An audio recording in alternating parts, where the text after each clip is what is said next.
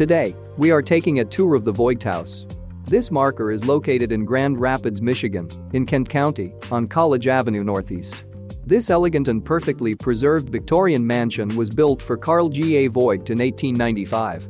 Voigt came to Grand Rapids in 1870 and ran a mill and dry goods store with W. G. Herpolsheimer.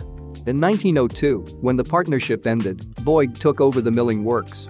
The house, designed by eminent local architect William G. Robinson, was inspired by the chateau at Chenonceau, France. The interior is furnished opulently with original possessions of the Voigt family. In 1972, a year after the death of the last occupant, Ralph Voigt, the house became a public museum. However, the Voigt House Victorian Museum was permanently closed to the public in 2009. This historical marker was erected in 1977 by Michigan History Division, Department of State. Thank you for joining us on today's tour of the Voigt House historical marker. Thanks for watching. If you've enjoyed this video, please like and subscribe for more content on everything that makes West Michigan great.